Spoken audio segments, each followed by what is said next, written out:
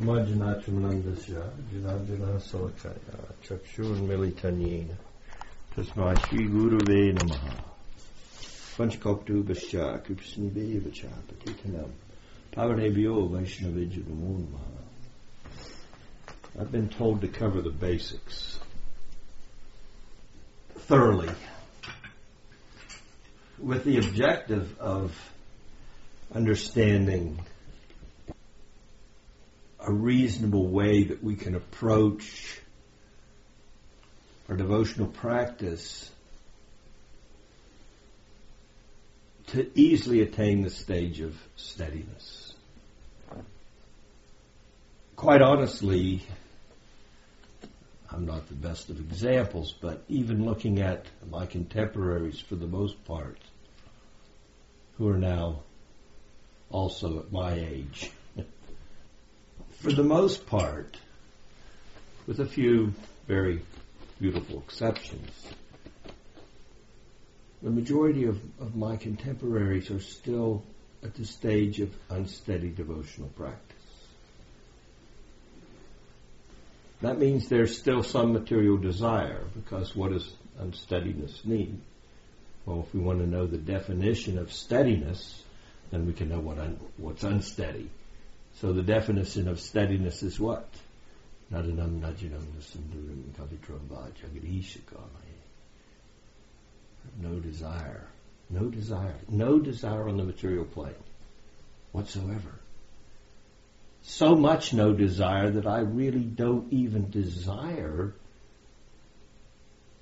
what would be the most desirable, which would be liberation. That I've gone even beyond that in the practice of pure devotional service. It's difficult to say, well, after so many years, there's still so many devotees. You know, we're here, we're struggling, and the Nista's not there. There's still some pinch, some tights. Maybe diminished considerably over decades now of practice, but still, you can tell the character is there, and we know our characters, and we don't claim to know the characters of all our contemporaries, but actions most often speak much louder than words. We can still see there's much struggle, not only individually, but collectively. Wouldn't it be nice to be at Nista? So the objective of the classes that I'm going to be giving is going to be to fully understand the impediments, what they are, and how to recognize them, and how to deal with them. Now, of course, there are anarthas, unwanted habits. Well, an unwanted habit is just that. It's a habit. It's conditioning. How conditioned is it into how much has it made an impression upon us? It could be a slight impression, or it could be a very deep impression. It could be something that is maybe over a few years easily dealt with, or maybe it's something that can linger for our whole lifetime. So that's our nature. Our nature is born of our environment, and our environment has been material since, anybody know when they started here? Anadi. Okay, we can't trace it out. It's not possible. Anarthas, those are one thing. That is innate. That's something that can be an impediment, but for the most part, because anarthas are based on our conditioning, and our conditioning is coming under the influence of the modes of material nature, and the modes of material nature they're Krishna's potency, his Shakti, Mahamaya. We're not going to defeat Mahamaya.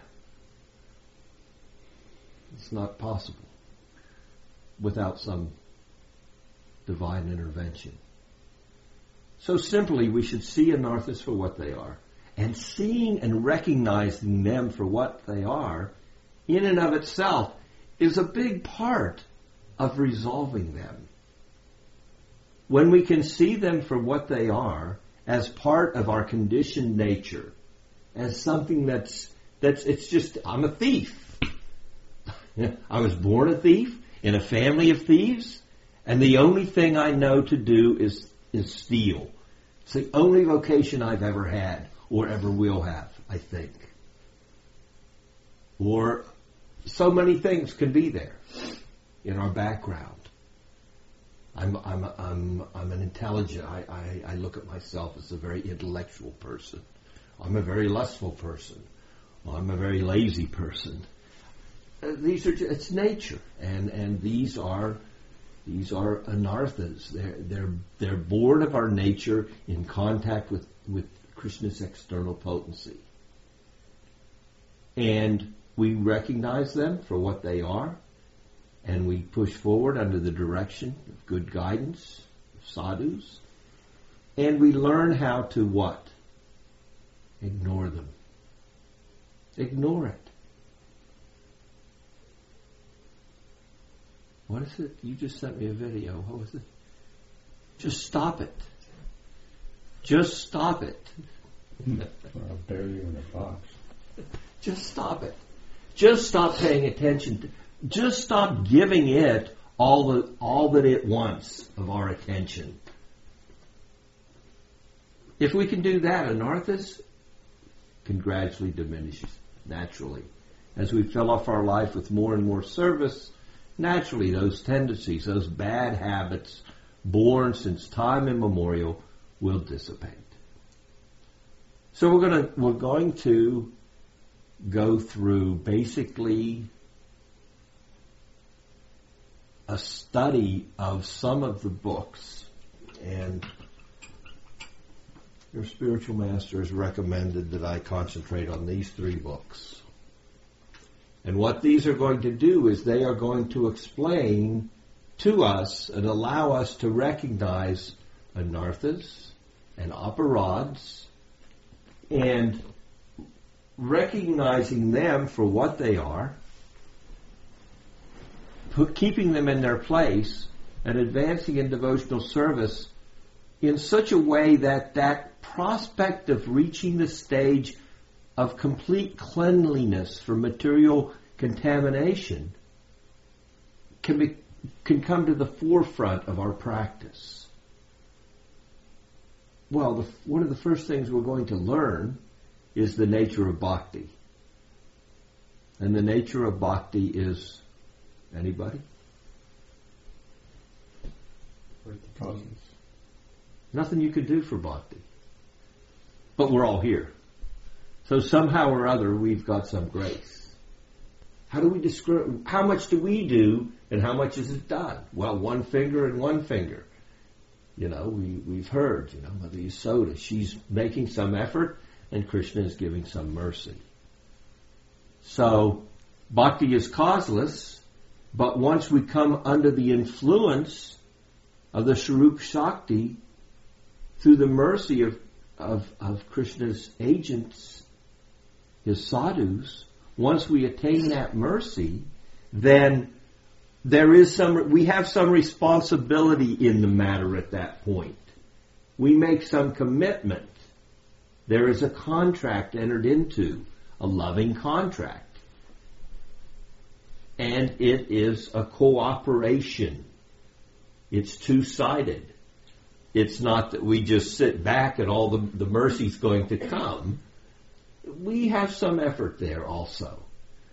The effort is what? Our effort is for what? It's for grace. How do we get grace? Any hints? How do we easily attain grace? Pleasing the spiritual master. By pleasing the sadhus. And foremost, in the beginning, the spiritual master. Because in our beginning stages of devotional service, where do we see Krishna?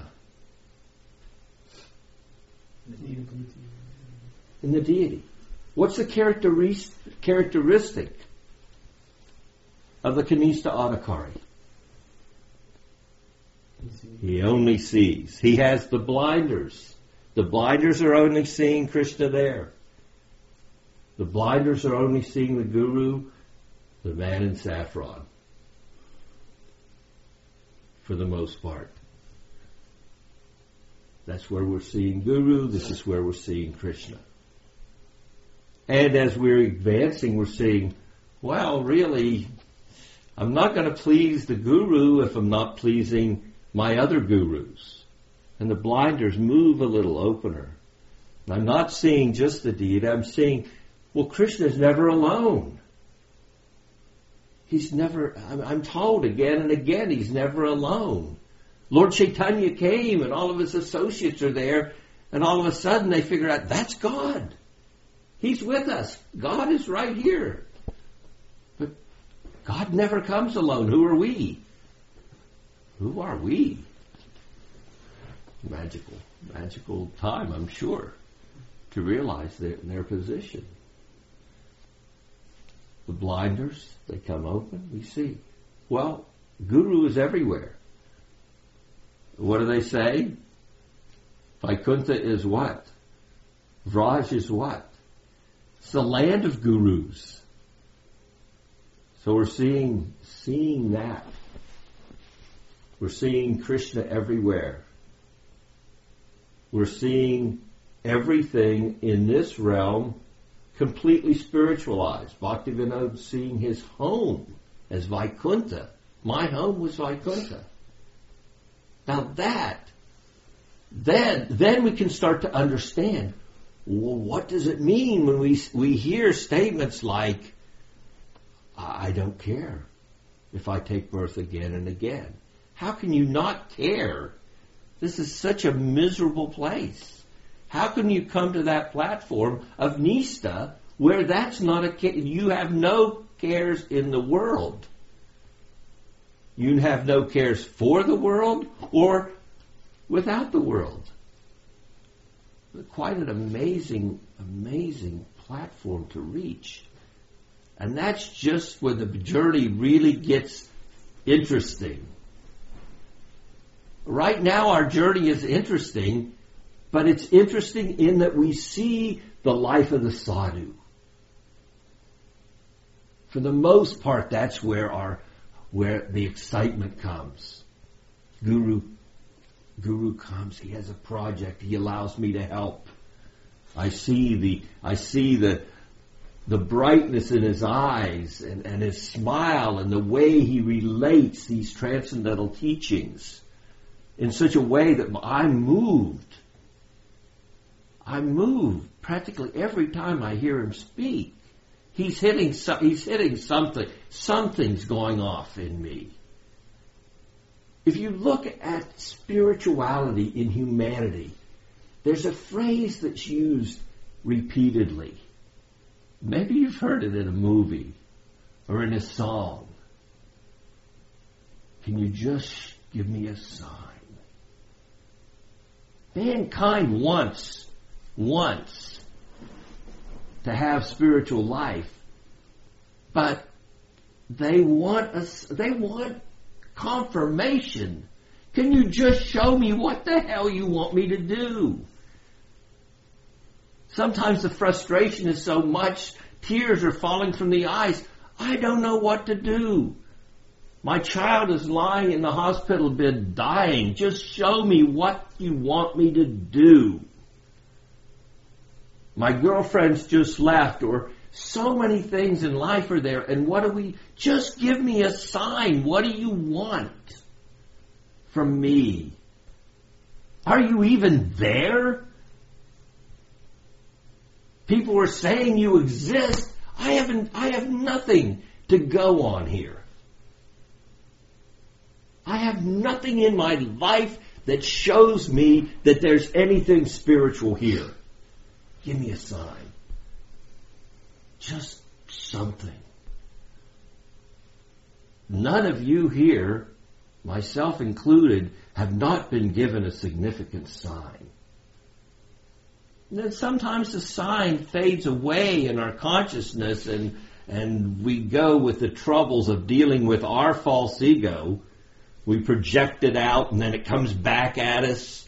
through our associates, and it upsets our mind, and all of a sudden what was there, that little glimmer of spiritual light which brought me to a platform of practice, becomes dull.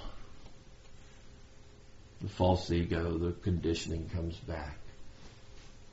But what does sadhu sangha mean? It means staying in a situation where the signs are all around us. And we can't miss them. We can't miss them in the guru. We can't miss them in the deity. We can't miss them in the sounds of the kirtan. We can't miss them in the loving relationships and feelings we have coming to us and from us for our associates. And this keeps us going. This philosophy and this, you can't imagine. We forget how good we have it sometimes. And the mind gets the better of us. We are going to try to understand the principles of progressive devotional service, specific Anista Bhajana Kriya, and how we can see those things that turn the lights down low and interfere with us, constantly having a sign of our spiritual prospect. One thing that was told to me, I wrote a series of articles, I think it was 4 articles, regarding Madhurya Kadambini and the unsteady devotional practice. And we'll go over that article somewhat, or at least the contents of that article, as we progress. But one thing, as I was writing it, I was done in consultation with your Guru Maharaj, and he mentioned it a few times. He said, make sure that in your article that the reader understands that devotional service, it's a gradual process. And it may take some considerable time. That's difficult for us, isn't it? Look at if I want a new car, and I have good credit, I can go down the street and I can drive it home tonight. If I'm a lusty man and I want a woman, I can go to a bar and probably have her that very night. If I'm a greedy man, I could probably go here or there and steal some money or engage in some business. We live in a world of instant gratification for the most part. And being predominantly in the mode of passion, middle planetary systems, ocean of salt, sweat of my brow. So we're used to getting it quickly. Devotional service is not really like, it's not something that's going to be easily attained off the shelf. That isn't to say that it's not something that is extremely easily attained in consideration of what's normally required for spirituality in human society. I mean, we have some very exceptional dispensation coming in the wake of Sri Chaitanya Mahaprabhu. And not only are we getting an opportunity for devotional practice, but we're getting an opportunity to taste the highest levels and understand the highest levels of transcendental love. Unheard of.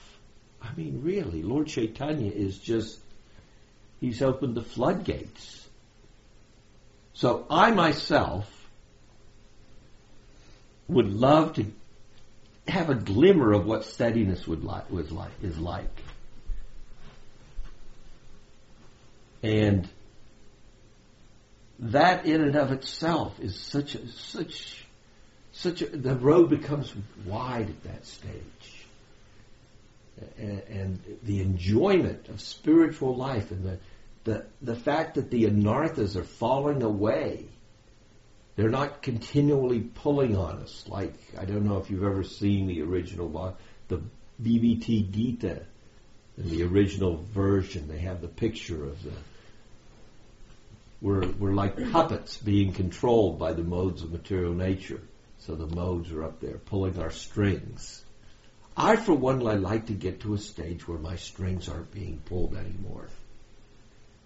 It's just a pain to be constantly dragged here and there, and the tongue, and the eyes, and the ears.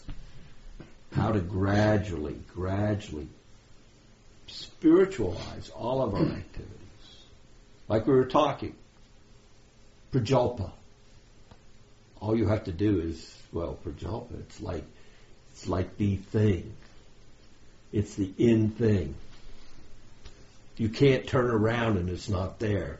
You go to Facebook and it's all over the place. You go to just prajalpa, unnecessary, just clutter. It really is just clutter. It just wants to clutter up our lives and clutter up our consciousness. And when we have a bunch of clutter, you can't even walk through the room. You can't make it from one side of the room to the other without stumbling over something. Now let me ask you, have any of you stumbled over anything lately? Have you gone to just check your email quickly and then you were there and, Facebook, let me see, or did somebody comment on this? And all of a sudden, 20, 40, an hour is gone. Gone. It's not anymore. I've obliterated it in the clutter of family village talk. What do you do about that? How do you get away from that? That's what we're going to talk about. That's what we're going to concentrate on. We're going to concentrate on what are some techniques? How can I do that? Well, I have to set up a regiment. Well, you have part of a regiment, but how about a full regiment? Can we, over time, over a decade or 2 decades of our life, I don't probably have that much left, but you guys do. So can you, over that period of time, set up, gradually, pull in regiments of spirituality into your existence in such a way that that prajalpa that steals hours, days, weeks, months, years of your life away. Honest to God, it can steal years of your life away. There's probably a movie I haven't seen.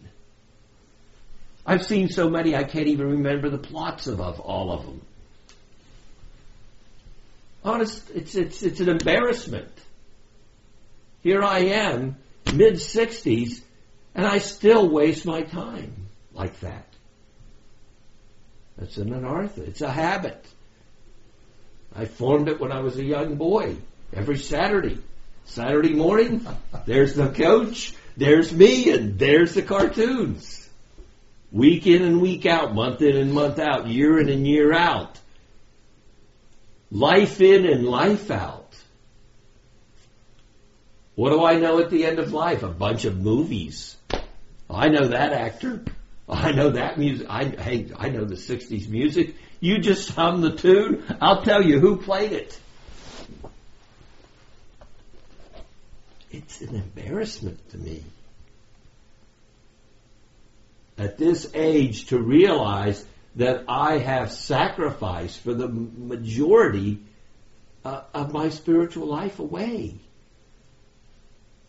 We're going to talk about getting to the stage of Nista and not letting that happen.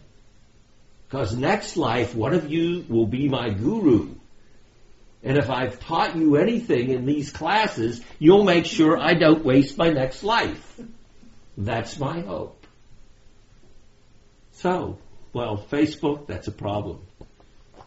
If it's not Facebook, it's a TV. For me, it's a movie. It's a this, it's that, another thing. It's not going to go away overnight. But what can we do? Set up a regiment. Bring something more spiritual in. We make it to Mangalarti every day. Let's go. Well, I don't make it every day. Well, increase a day.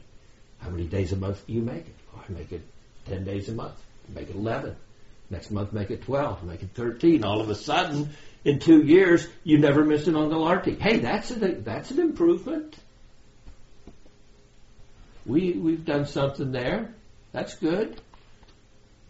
I'm chanting my 4 rounds, my 6 rounds, my 8 rounds, whatever. I'm increasing. I'm working on it. I'm not letting myself stagnate or become just complacent. I'm always working to come a little bit closer to an objective of full absorption. Full absorption. Full absorption to what? Where do I want to go with it? Where's it going to take me if I don't waste a moment? What objective do I have there? What can it do? Could I actually live in Vaikuntha here and now? Could I actually become so absorbed that when I see the deity, I see the deity's dance? Could I come to that platform where every time I hear a kirtan, my heart melts, tears? Can I become that absorbed? Well, I have to start somewhere. I have to start what? By pulling in one more Mangalarti. By pulling in one more round. By doing another half hour of maybe menial service. And reading regularly, I read this about every day. Come hell or high water. It doesn't matter. I'm going to do it. If it's 15 minutes, 20 minutes, whatever it is, I'm going to read. And I am going to learn one verse a week or a month or whatever I can do. Whatever I can do. Not everyone has to do the same thing. In this process, you are going to have to march to your own drummer to some extent. No one's going to stand over your head and control your mind except yourself. You can put on one hell of a show. Believe me, I've been around a lot of very interesting shows over the years.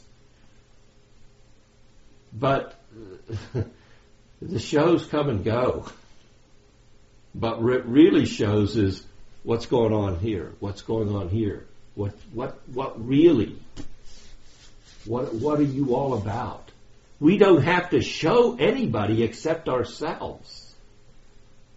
Really, when it comes down to it, as I said, you see it. It's painful now at this stage of life to look back and to look at what not only myself, what I've done, but also what I've seen other devotees do, and what they're acting one way here and then a different way someplace else.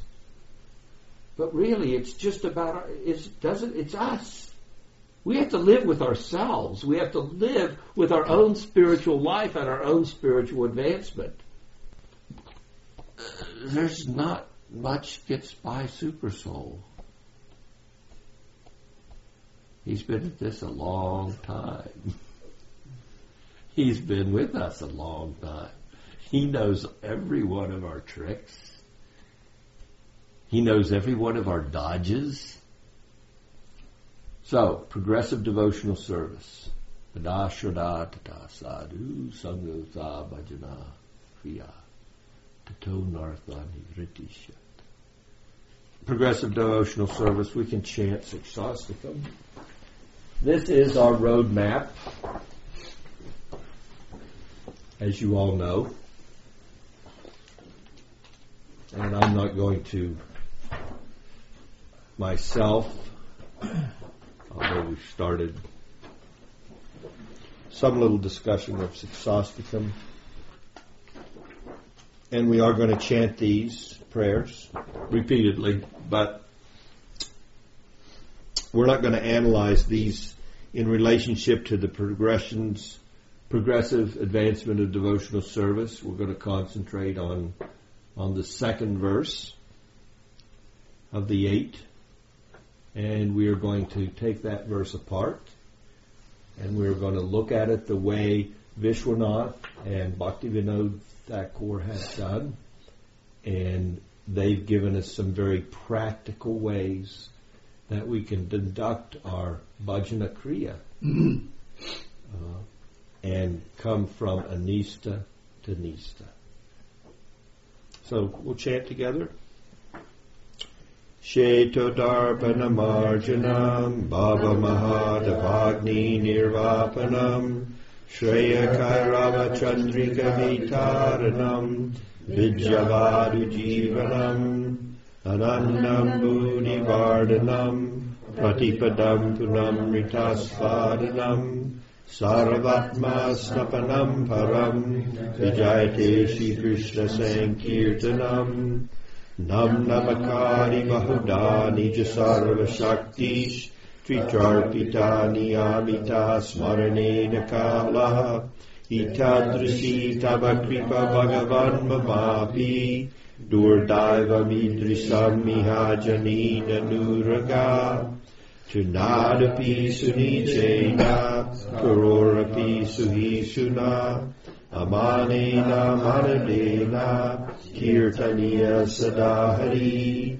Nadanam Najanam Nasundarim Kavitramba Jagadisha Kamaye Mama Janmani Janmani Sware Bhavatad Bhaktir Ahaitaki Twai Ainanda Tanuja Kinkaram Patitam Mam Vishame Bhavam Budao Kripaya Tavapada Pankaja Stita Duli Sadri Samvachintaya Nayanam Galada Sudaraya Vadadam Gadada Rudara Gira Pulakarni Chitam Vapukada Tavanamagrahane Bhavishyati Yugaitam Nimishena Chakshusha Pravisaitam Sunyaitam Jagat Sarvam Govinda Vidahe Name Aslishyava Padaratam Punastuvam Adarshanam Marmahatam Gorotuva Yata Tatava Vidadatu Lampato Madrananatastu Saeva Napara. Now we can chant the verses down at the bottom there. This is a presentation of the same progressive devotional practice by Srila Rupa Goswami from Bhakti Rasamrita Sindhu. Adao Shraddha Tata Sadhu Sangotha Bhajana Kriya Tato Nartha Nivritisya Tato Nista Ruchistata Atha Saktis Tato Bhavas Tato Prema Bhyodamchati Sadakana Mayam Premna Pradur Bhave Bhavet Krama. So, as I said, our concentration is going to be on dealing with the first word of the fourth line of the second verse of Siksastikam. Dur Daivam. Translation, anybody? Misfortune. So we're going to deal with elimination of misfortune. I wrote to Ashram Maharaj this morning. I didn't know the specific verse, but I'd heard it come up in Guru Maharaj's classes a couple times. And I wanted to start with just bringing to your attention the specific verse, the specific context of the verse, because he's mentioned it a few times, and its significance. So, I'm not good at Sanskrit. Maybe Ashram Maharaj can give us the essence of the verse. What is it? Swayed. Sveitikara yanishta saguna parikirtita. So this particular phrase comes up twice in the Uddhava Gita. This is Lord Krishna instructing Uddhava. The Uddhava Gita comes where? At the very end of the Srimad Bhagavatam. Not the very end, but the 11th canto. This particular, what do you say, pada? Yeah. Well, no, that's a line. Okay, so these two lines. These two padas comprise a line. Comprise a line that's repeated twice by Krishna. Well, that's significant. I'm sure that's what brought it to your attention, yeah? That it comes up twice. I mean, it's some significance. Krishna's repeating himself. That it is to know our own position, to have steadiness in our own position, is actual piety. To know where we are, in a devotional practice, to know where we are, and to be totally forthright and honest about that and with that, and being able to ourselves accept that. And I think that's part of what Guru Maharaj was trying to relay to me. Devotees have to be comfortable. Don't get too comfortable, but we have to be somewhat comfortable in our own skin. You're just not going to throw, I know Sanatana Goswami said, well, just let me get rid of this. I don't want this skin. I don't want Lord Chaitanya to touch it. But Lord Chaitanya said, you don't own it anymore. So it's now been transformed. Through good association, we have skin now that has a purpose. Skin, bones, marrow, blood, it all has a purpose now. It's a sadhaka deha, and we're going to use it to serve our spiritual master and the devotees, the sadhus, and under their good direction, it's going to seep out to humanity at large. Our particular practice is one of outreach. Gosta Nadi. Try to give. So we're in that line. Most of us. Some of us aren't. Recommend against that. Gorakishore Das Babaji said, what a waste of time. I'd rather be in the outhouse than try to deal with these people. So there are some people that just totally dedicate themselves to bhajan. But it appears, based on our association here, we're trying for some outreach. I'm sure I'm clearing a lot of land for something. Knowing where we are, having that piety, being able to be comfortable in our own skin, that's a good characteristic for us. When we look at the Srimad Bhagavatam, the very second verse, it's highlighting that individual who is thoroughly honest. To be thoroughly honest, and to be thoroughly honest with yourself. I'm here right now. I'm here. I need this to get by. And that isn't to say that along the way we may make some missteps and say, I don't need that. Well, I had many godbrothers that said, I'm brahmachari forever.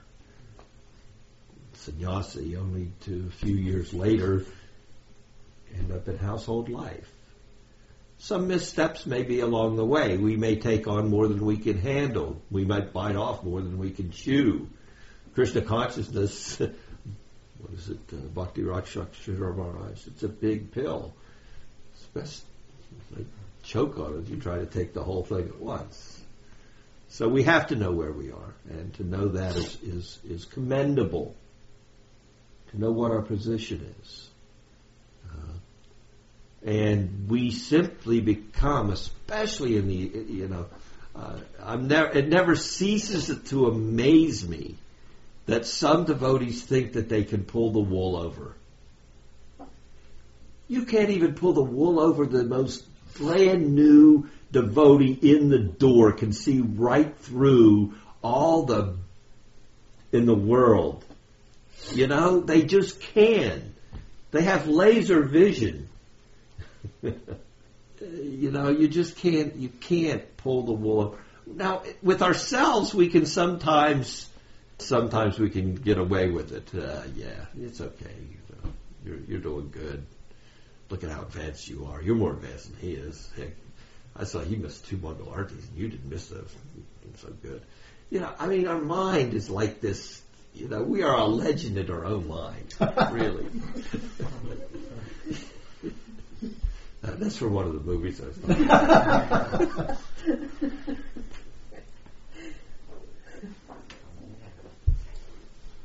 So we have to deal with the fact that we are a legend in our own mind. And we're going to try to get there. We're going to try to get to that plane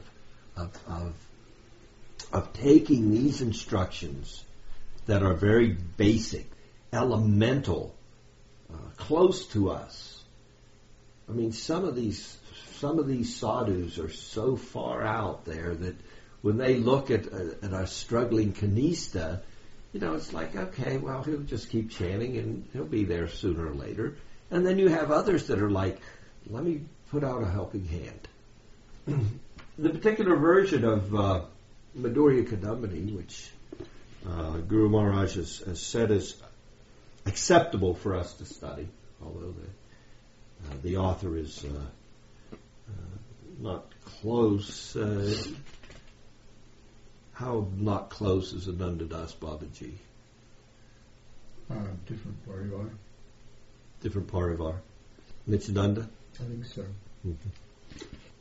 Not exactly in the same family. He's a Babaji, Radhakund Babaji. But he says in his commentary to the very first verse, he says, Vishwanath Chakravarti Thakur, through this writing of Madhurya Kadambini, takes the sadhaka by the hand and leads them down the path of progressive service.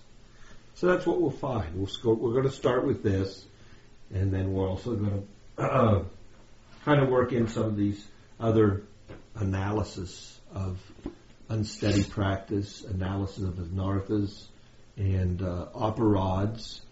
And as I said, more than anything, this is not to say, oh, you've got to live in fear at every day. You've got to constantly,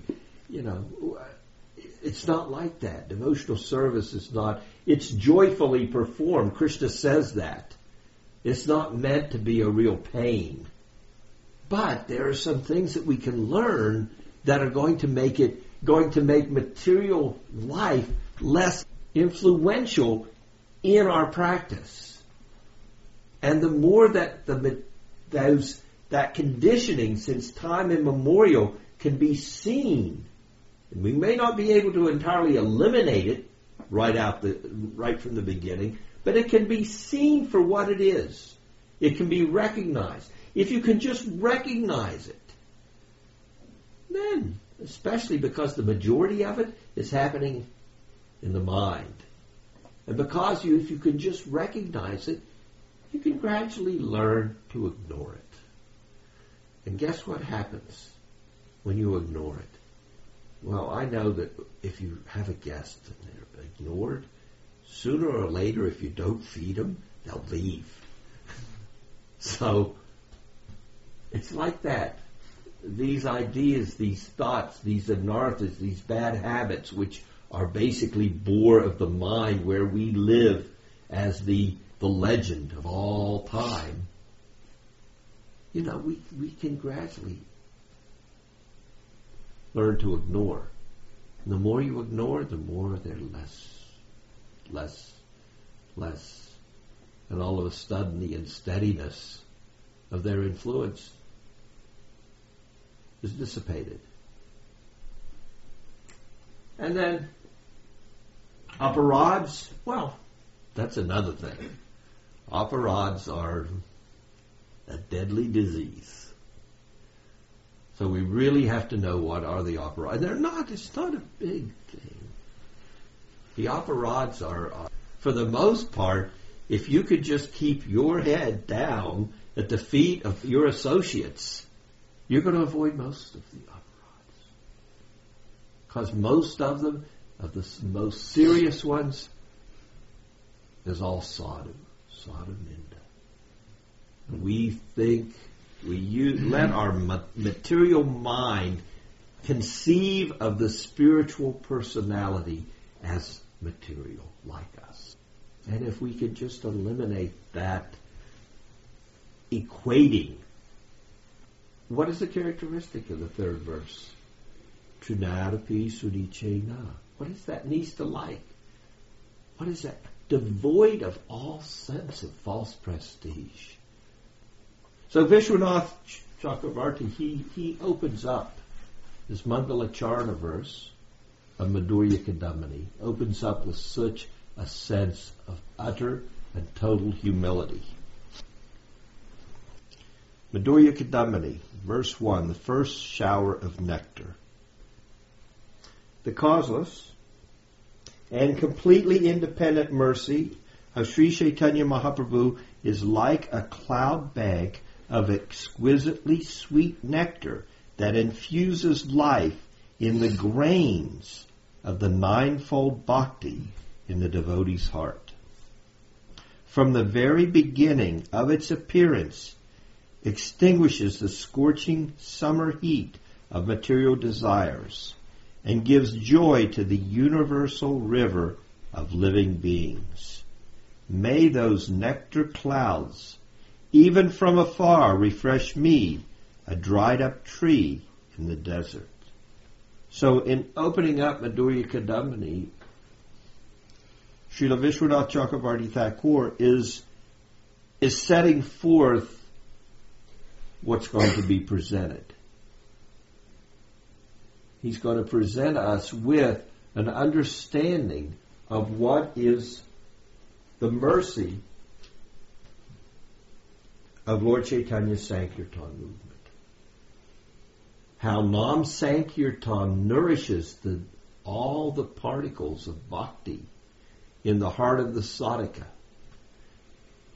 That this Sankirtan is the elixir whereby we can fully engage in the process of pure devotional service. The rareness of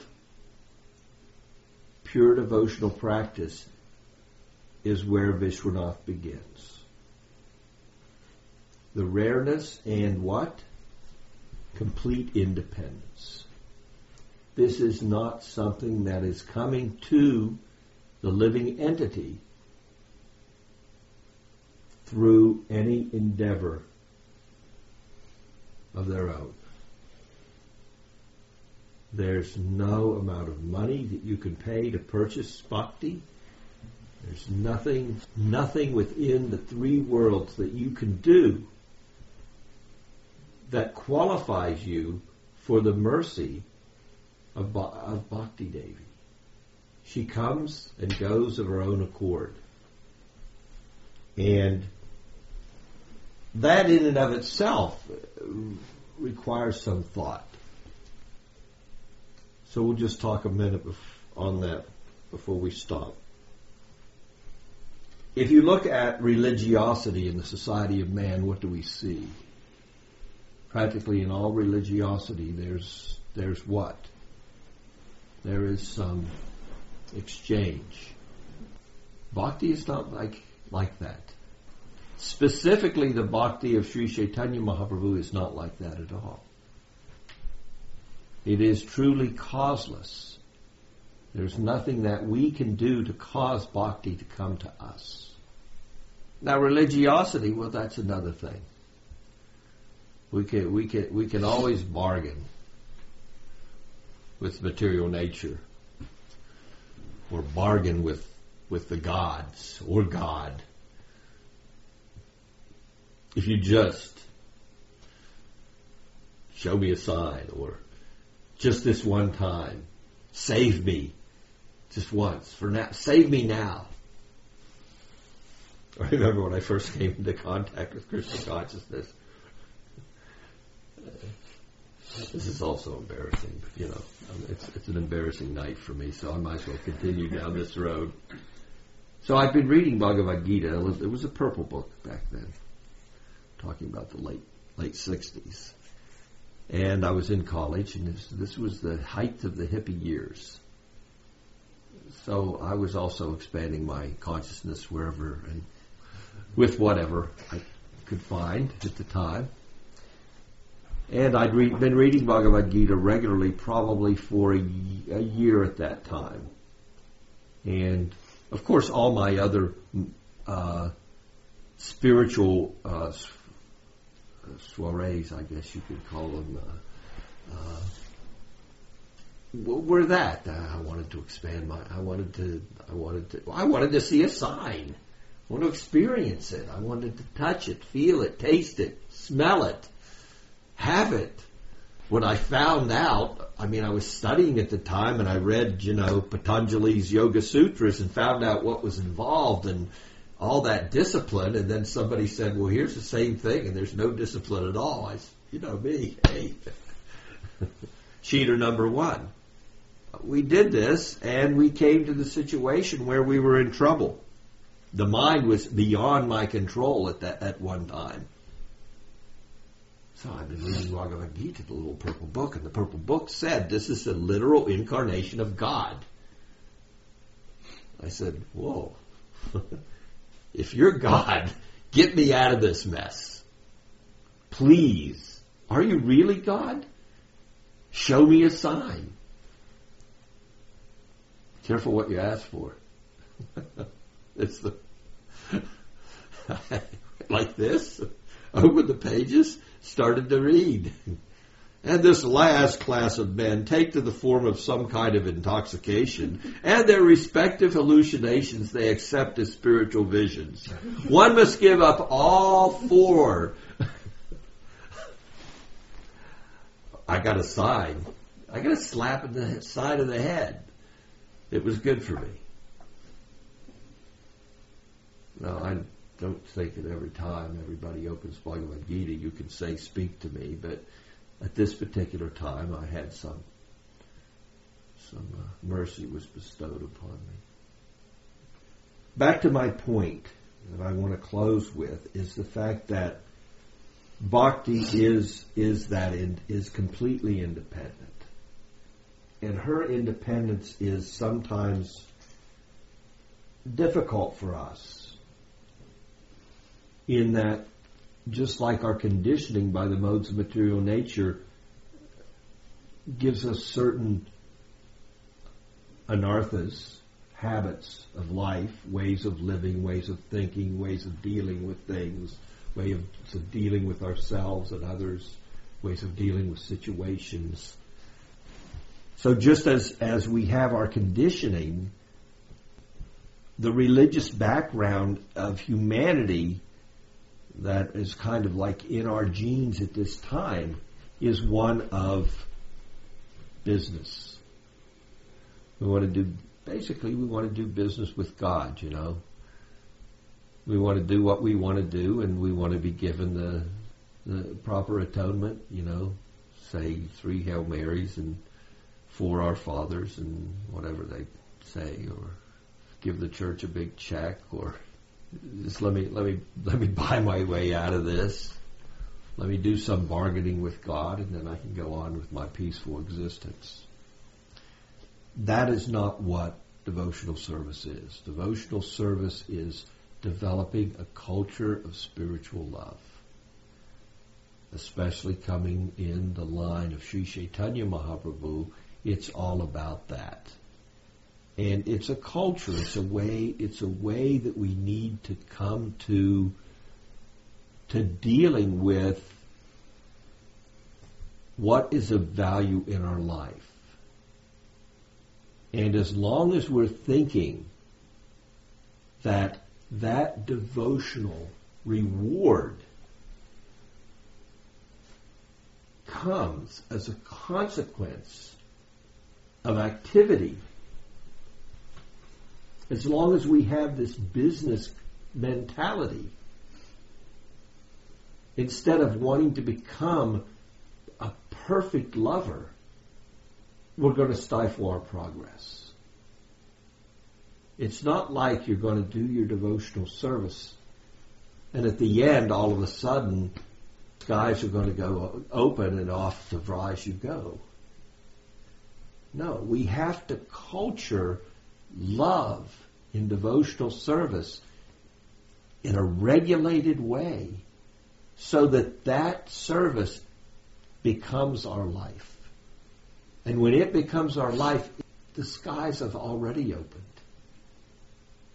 You are already in Vaikuntha. You're already having the reward of your devotional practice. I'll stop there. Any questions? One thing I liked about the articles you wrote in Midori Kanami was that it was actually effective when I read those, because we had started and stopped that book so many times because I had bounced around to both Madhava and Adari, and we had started it, and I ended up reading it 3 times, and I just found the examples given were for me they were barely relatable, and I felt like I needed more range. Like, how many different ways can Utsahamai manifest other than the example of the what was it, the boy who goes to school or becomes a scholar or something like that. It didn't really, I couldn't understand it. It wasn't effective for me, so I noticed that was on the list. So if we could do more of that.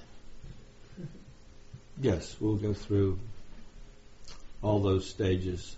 Interesting thing about the stages, as we put them in the article, they're based on what Vishwanath presented from his cultural experience of people entering devotional service at that time.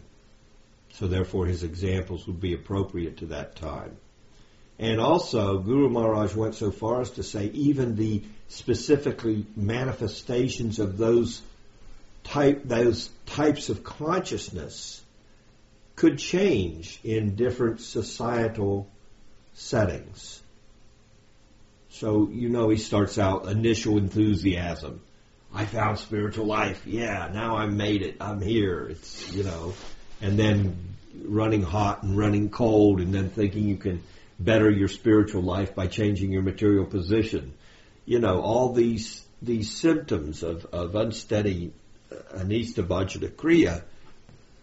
He went so far as to say, well, yes, this is what Vishwanath has brought out, and most of it is, for the most part, it is applicable now, these 6 different stages.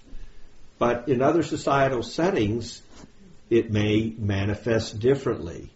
And also in our own devotional lives, at the stage of unsteady practice, these things may manifest not in the chronological fashion that he's presented them. Just recognizing them, as I said, that's what we're going to concentrate a lot on, is recognizing. Yes, sir. I just wanted to, underscore that. It's mainly about recognizing them. We shouldn't, when we see them in our lives, we shouldn't be discouraged because they're signs of having made progress. You've gotten this far. Yeah. And so, if you're thinking, "Oh, I'm running hot and cold," or whatever, you don't beat yourself over the head with it. We can take a lesson from the Buddhists' meditation in this way. When they're meditating, if they catch themselves thinking, they don't beat themselves over the head because, oh my God, there I am thinking. I'm thinking about this. I'm thinking that. I'm thinking. Period. I'm not supposed to be thinking. I'm just supposed to be watching. You just note it. Oh, there I go thinking again. Oh, there goes my hip screaming again. Oh, my neck hurts. Okay. And you note it and move on. Just let you know. And after a while, as Duvall says, another way to say ignore them is you just tolerate them. Okay, that's what's happening right now. That's what the Buddhists say. Oh, this is how things are today. That's just the way it is. So today, this is where I am. Okay, note it. And it's not like you try to necessarily do anything specific to overcome that, like it's some sort of battle. But it's one of the things that happens as you make progress. And it's user friendly. I don't know if you guys, I've seen, as I said, I watch movies. And I've seen some things shown in these movies of even the Christianity, sects of Christianity, my gosh. Flogging themselves. Oh my God, I thought of something. Oh my God, I thought of something. And they're there flogging themselves. They're putting this thing on their leg and, blood's coming. I don't know what that was about. Spikes or something. I mean, hey, we got a pretty easy system here, The thoughts come and we just go, Hare Krishna, Hare Krishna. That's a lot easier than that stuff. And you can joke about them. You can make something, we do that all the time, right? Self-deprecating humor. Oh yeah, they're not, you know what kind of dope I am. One who throws himself off a cliff or something. But we guests go away if you make fun of them too. Thank you very much, Hare Krishna.